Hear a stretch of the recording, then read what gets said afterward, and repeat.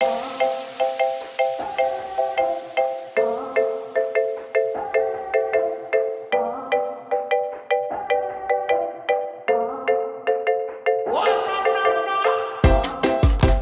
to our podcast from the ARC Insider, the Africa-focused podcast offering some informal but well-informed Africa-focused conversation touching on news, current affairs, culture and other ongoing topics of interest.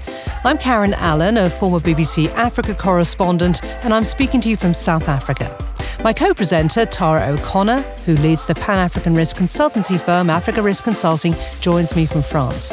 We both live, breathe and work African affairs, and our podcast seeks to stimulate ideas among those who, like us, share a fascination with this part of the world. Tara, welcome. Hi, Karen. Welcome back to Joburg. Yes, nice to be back after a few weeks in Europe. And I have to say, despite some of the challenges in this part of the world, it's very nice to be home. I'm sure it is. So we have a great guest this week from the world of chocolate, ethically sourced chocolate from Ghana. And here's a flavour, no pun intended, of what he has to say. We are fundamentally here to make people happy through chocolate, but we can only make people happy through chocolate if chocolate is right and if it's not got a kind of shame hanging over it in as an industry. Looking forward to that, and sadly it'll be online rather than in person, because I was very much hoping he might bring some samples with him. You and me both. Absolutely. Well, first, Tara, let's take a look at some of the stories in the news since our last podcast. Sudan's army has deployed tanks and heavy artillery for a large-scale offensive in the capital, Khartoum. There are reports of heavy fighting in the city. The army says that it's attacking from all directions despite a ceasefire being in place. It's part of an effort to recapture areas held by the rival Rapid Support Forces. The army has urged people The United Nations has accused the Malian army and foreign fighters of executing at least 500 people in March 2022 during an anti-jihadist operation in central Mali. In a damning report released Friday by the Office of the High Commissioner... Government is set to appoint an independent inquiry led by a retired judge to probe allegations made by the US ambassador to South Africa that SA supplied weapons to Russia. Now, here in Paris, the French Parliament will vote later today on a text asking the EU to add the Wagner Group to its list of terrorist organisations. The Russian mercenary outfit, headed by Yevgeny Prigozhin, has played a conspicuous role in the war in Ukraine. It's also accused of conducting human rights abuses on the African continent. Now, as we heard there, a big geopolitical story in this part of the world is the diplomatic tussle between the United States and South Africa after the US ambassador in Pretoria, Reuben Bigotty, accused South Africa of selling arms to Russia. There's now the promise of a judicial inquiry to test those allegations. And of course, the central question is, how much did the South African president, Cyril Ramaphosa, know about these alleged dealings? And what does it say about his grip on power if he didn't, given the fact that his governing party, the ANC, is deeply factionalised? Now, as you know, one faction within the ANC has been calling for more forthright support of Russia in its war on Ukraine, claiming that because South Africa has not imposed its own sanctions on Russia, it can trade arms with who it likes. Of course, that defies partnerships it's had for many in the international community. But as you've said in the past, Tara, it does privilege its BRICS arrangement over any other international agreements that it has. Yes, and its relationships with Russia are really very well documented, not just historic from before the end of apartheid, when the ANC was very allied to Russia. But more recently, last year, on the eve of the anniversary of Russia's invasion of Ukraine, South Africa engaged with Russia in naval exercises off the coast of the Cape. And then we've had other stories that have popped up, such as a sanctioned Russian jet landing at a military airbase near Pretoria. And even before that, before the invasion of Ukraine, we saw the former Vice President, David Mabuza, spending up to several months in Russia, allegedly on medical treatment, but subsequently avoiding questions about whether he had any official meetings in that time while he was while he was in Russia. Also begs the question, as we've raised before, why go to Russia for medical treatment when South Africa has such an excellent medical system? Yes, absolutely. And of course, the state TV network, Russia Today, is establishing a base here in South Africa after shelving plans to open up in a less friendly African state, Kenya. All of this really questioning South Africa's stated position of neutrality towards Russia. But there is more. Tell us about this sanctioned businessman. Yes. And in fact, there is a sanctioned businessman, Russian businessman, Viktor Vekselberg, who owns a mining company that operates in the manganese sector in South Africa. And it has as a major shareholder a company which is directly associated with the ANC, the ruling party. Yeah. Now, that's the Russian corner. Let's look at the US corner, so to speak. The United States is also a really important trading partner for South Africa. There's, of course, AGOA, the African Growth and Opportunities Act. Now, that provides for duty-free access for thousands of African products onto US markets. So it's a really valuable agreement. And we hear that Republicans are reportedly pushing for AGOA to be used as leverage against South Africa's stance on the Russia-Ukraine war. The United States is also a major player in supporting AIDS treatment in South Africa and across the continent via its PEPFAR programme. So despite members of the governing party seeking to thumb their noses at the US, South Africa relies pretty heavily on the US too. Yes, and at this time, as we said before, South Africa can ill afford to fall out with the United States at all. Or face any kind of follow-up sanctions for its dealings with Russia and with sanctioned Russian individuals. If we look at the things that have happened recently, South Africa has been grey-listed by the Financial Action Task Force that monitors criminal and terrorist financing. Its economy is extremely vulnerable, with growth down to 2% last year and expected to decline further.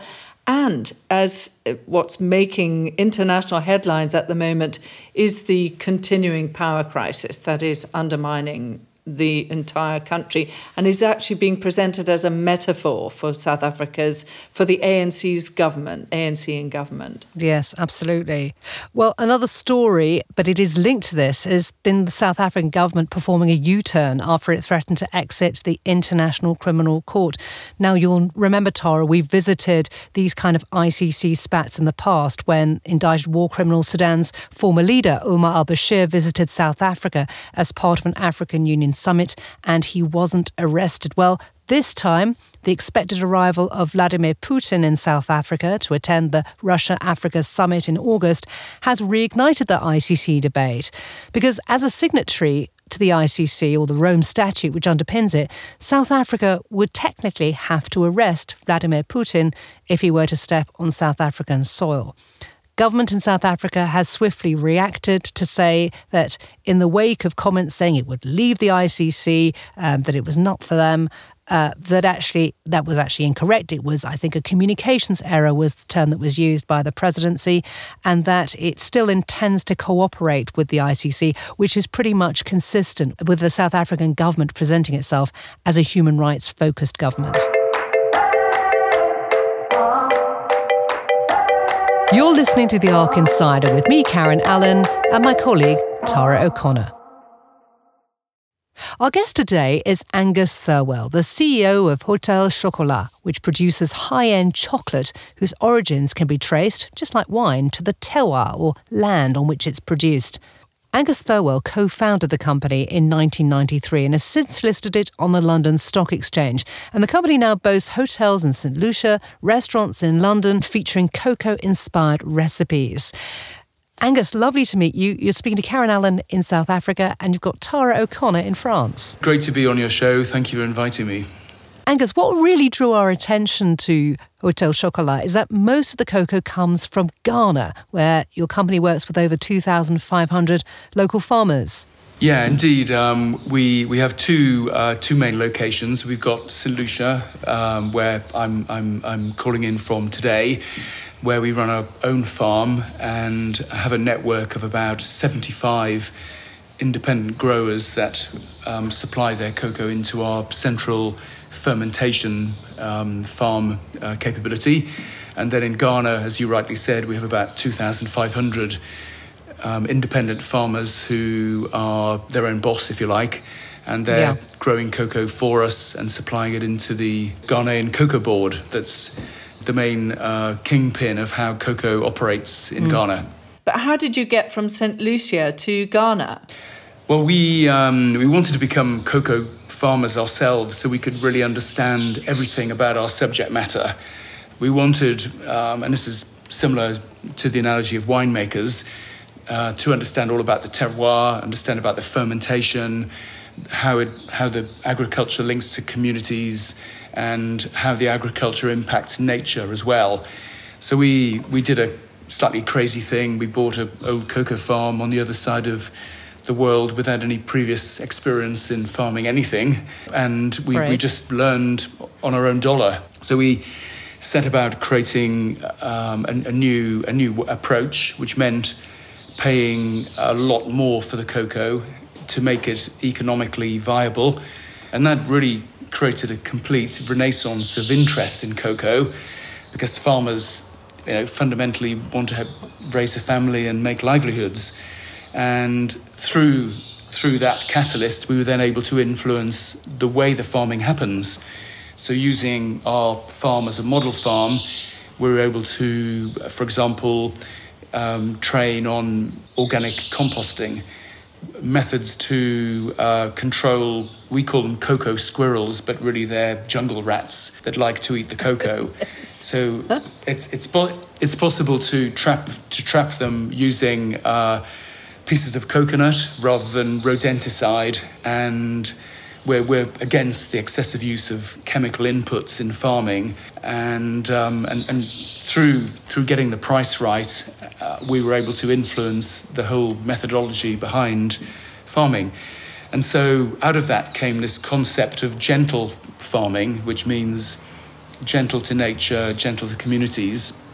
And having learned something we thought was quite good in St. Lucia, we had already started to source some cocoa from Ghana as being the second largest cocoa growing nation.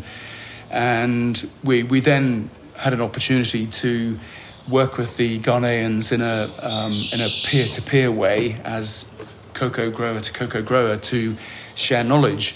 And we found the Ghanaians were very receptive to taking on the idea of gentle farming, because it came with a substantial premium to the farm gate price that would be paid directly into individual farmers. Explain that to me, Angus. Yeah, so the way it works in St. Lucia is completely different. There's no central cocoa board. We deal directly with these independent farmers.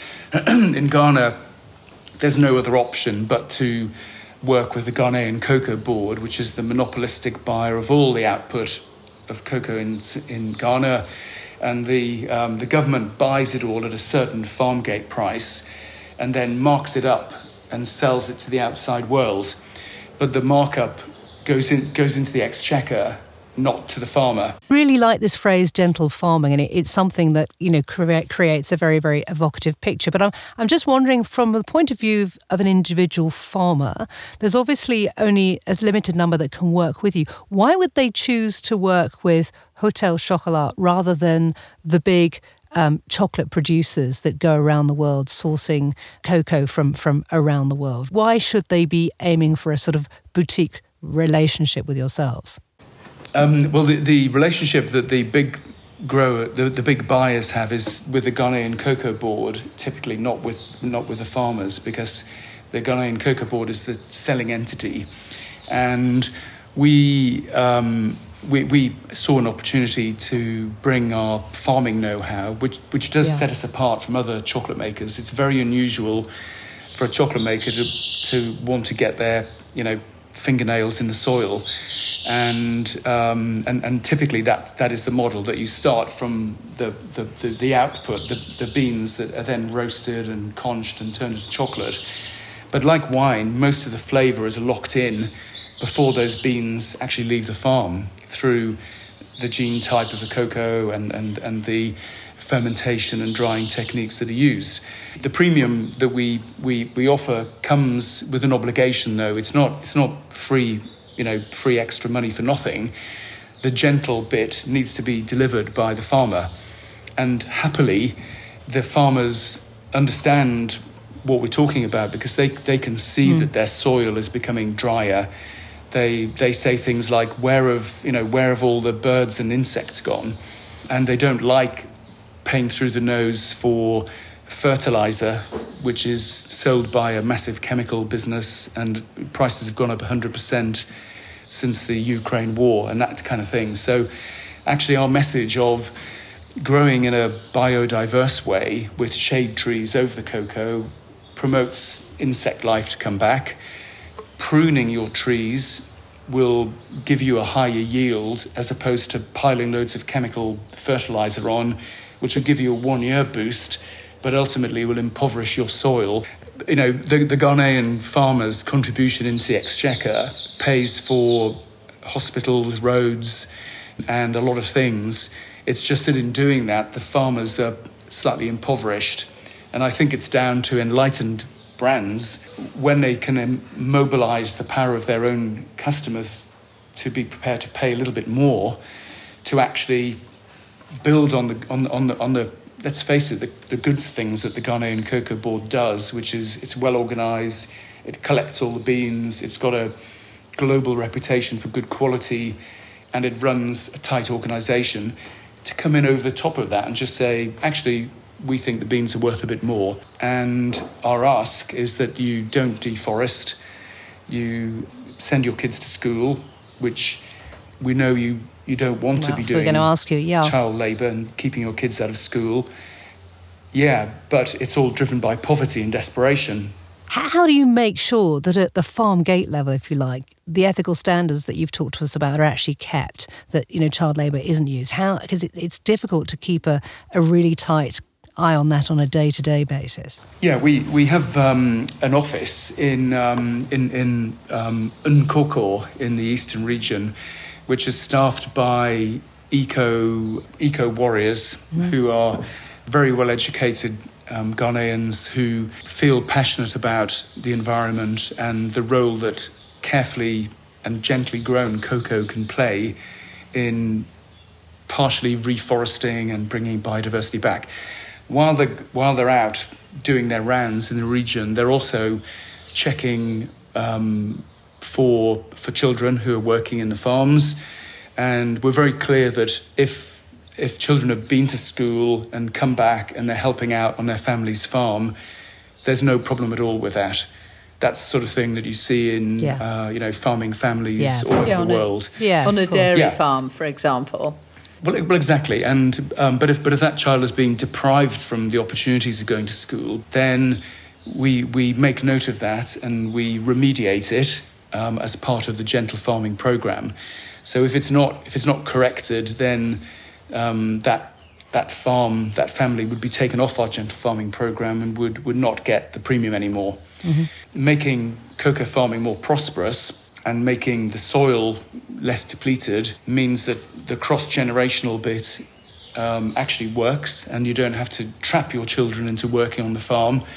They actually might want to do it of their own volition, and if they don't, there's enough money around that you could sell the farm to somebody else, or you could, hire somebody to help you run it. So very interesting. And I mean, the other part of your innovation in the region is also improving the rootstock. I understand that because I mean, these cocoa farms, the cocoa trees are fairly elderly, are they not? Yes, Tara, absolutely right. And one of the problems are quite logistical, really, because a cocoa tree is really mapped to a human life cycle. From 0 to 5, there's not much going on, and then from 5 to 40, they're the most productive years, and from the age of 40 to 80 or 90, decline. And that's really what sounds you see like us, really, tree. Doesn't it? Yeah. So a farmer. I'm in sharp decline in that case. Not far behind me too. So what it means is that a farmer has to replant the entire farm within their custodianship of it.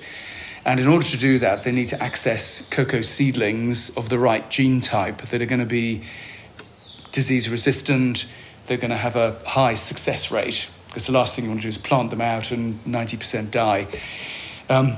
But if you've got to go and get on a bus and go to somewhere to collect them and they're jiggled all the way on the way back, it doesn't work.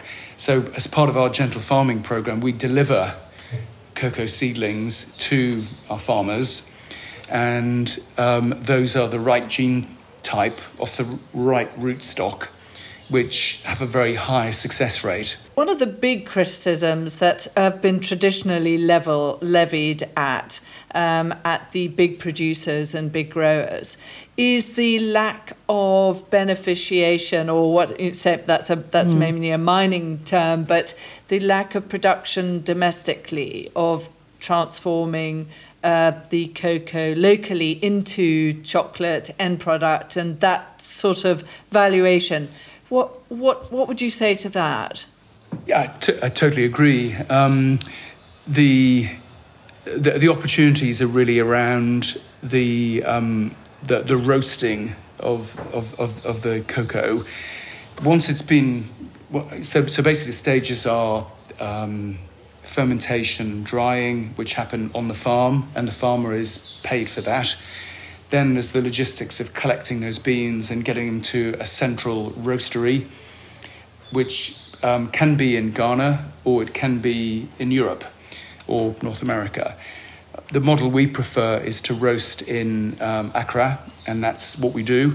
So the beans are then converted into a very basic form of chocolate, which is no added sugar at that point or no added milk powder, and they're cast into big blocks, which then mean that they're also very efficient to ship on the ocean, because there's no air gaps between them.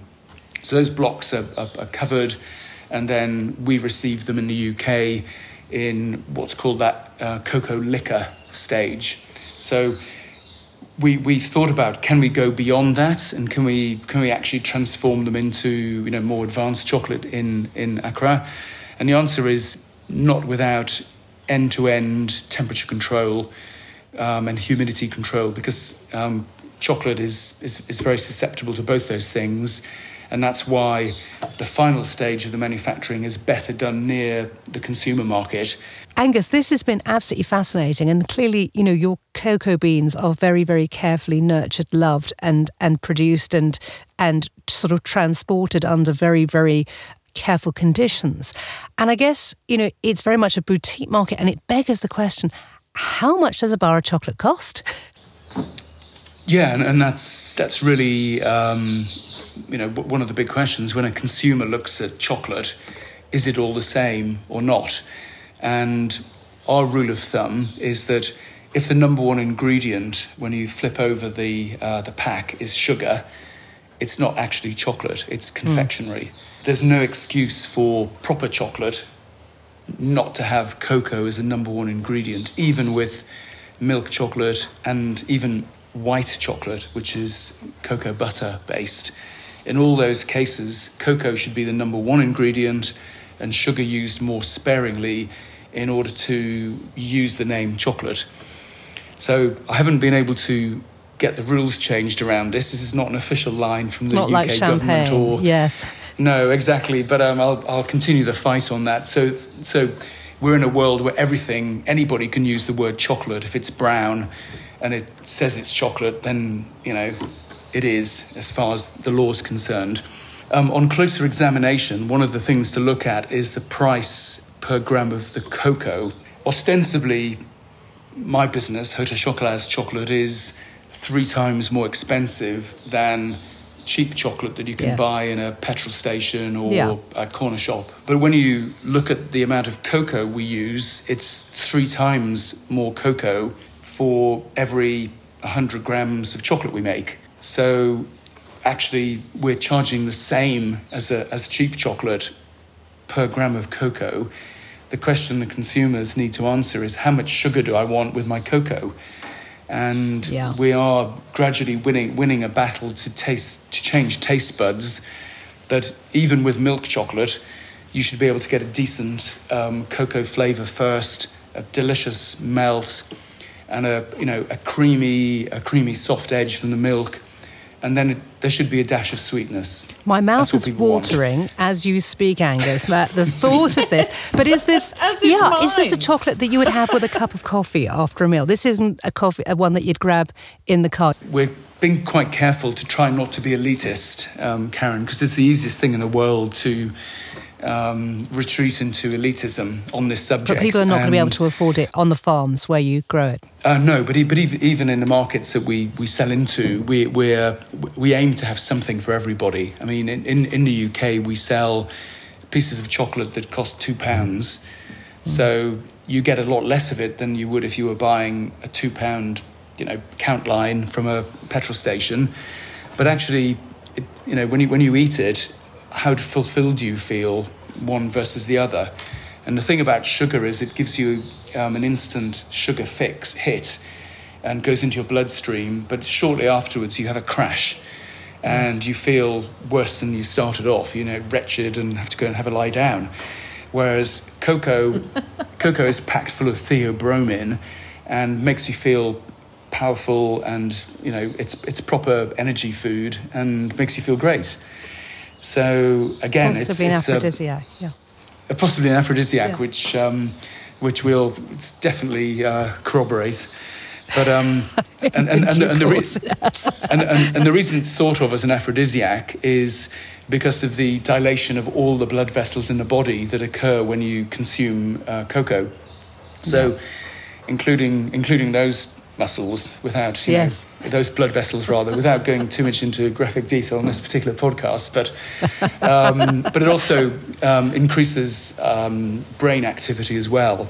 So it's particularly good at fighting Alzheimer's and sort of dementia, in keeping the blood vessels dilated through regular consumption of cocoa. Advertising slot that's our taken next care podcast, of. Yes. Exactly. It's obviously clearly a must. Are there other ways that your farmers benefit from the end product sale? Really interesting. What we're exploring in St. Lucia is ways that our farmers can benefit from other income streams. For example, hosting guests in our hotel to come to their home.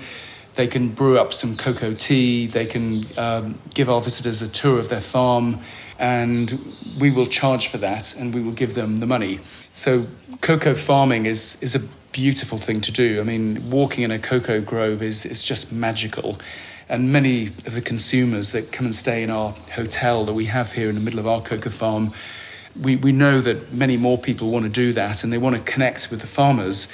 So there's no reason, again, once we've incubated it and learned and made the mistakes on our own dollar here in St. Lucia, why we can't export that model into Ghana.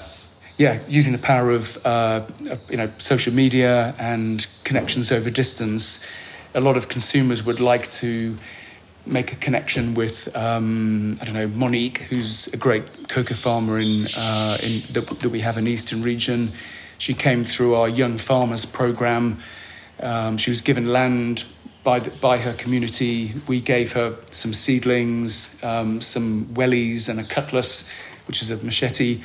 And, now she's a thriving cocoa farmer. And, basically, I know that a ton of Hôtel de Chocolat customers would love to connect with her in some way, that we're exploring how we monetize that.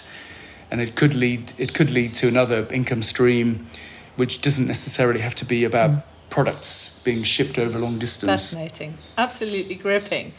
Angus, I've been practicing all my puns, but this has been an absolutely delicious podcast, and I have to thank you for being such a sweetie of a guest in our podcast today. Certainly you've given us lots of food for thought, and I actually added that one without pre-rehearsing it. But it's been fascinating. 3 in one sentence. That's pretty good, yeah. That's pretty good. I'm very impressed. Well, thank you for giving me the chance to talk about gentle farming. You can tell we're already, a bit obsessed about it. But it does give us, as an organisation, a lot of purpose. And, we are fundamentally here to make people happy through chocolate. But we can only make people happy through chocolate if chocolate is right. And if it's not got a kind of shame hanging over it in as an industry. We're very happy to offer our services as chocolate tasters, I'm sure. As tasters.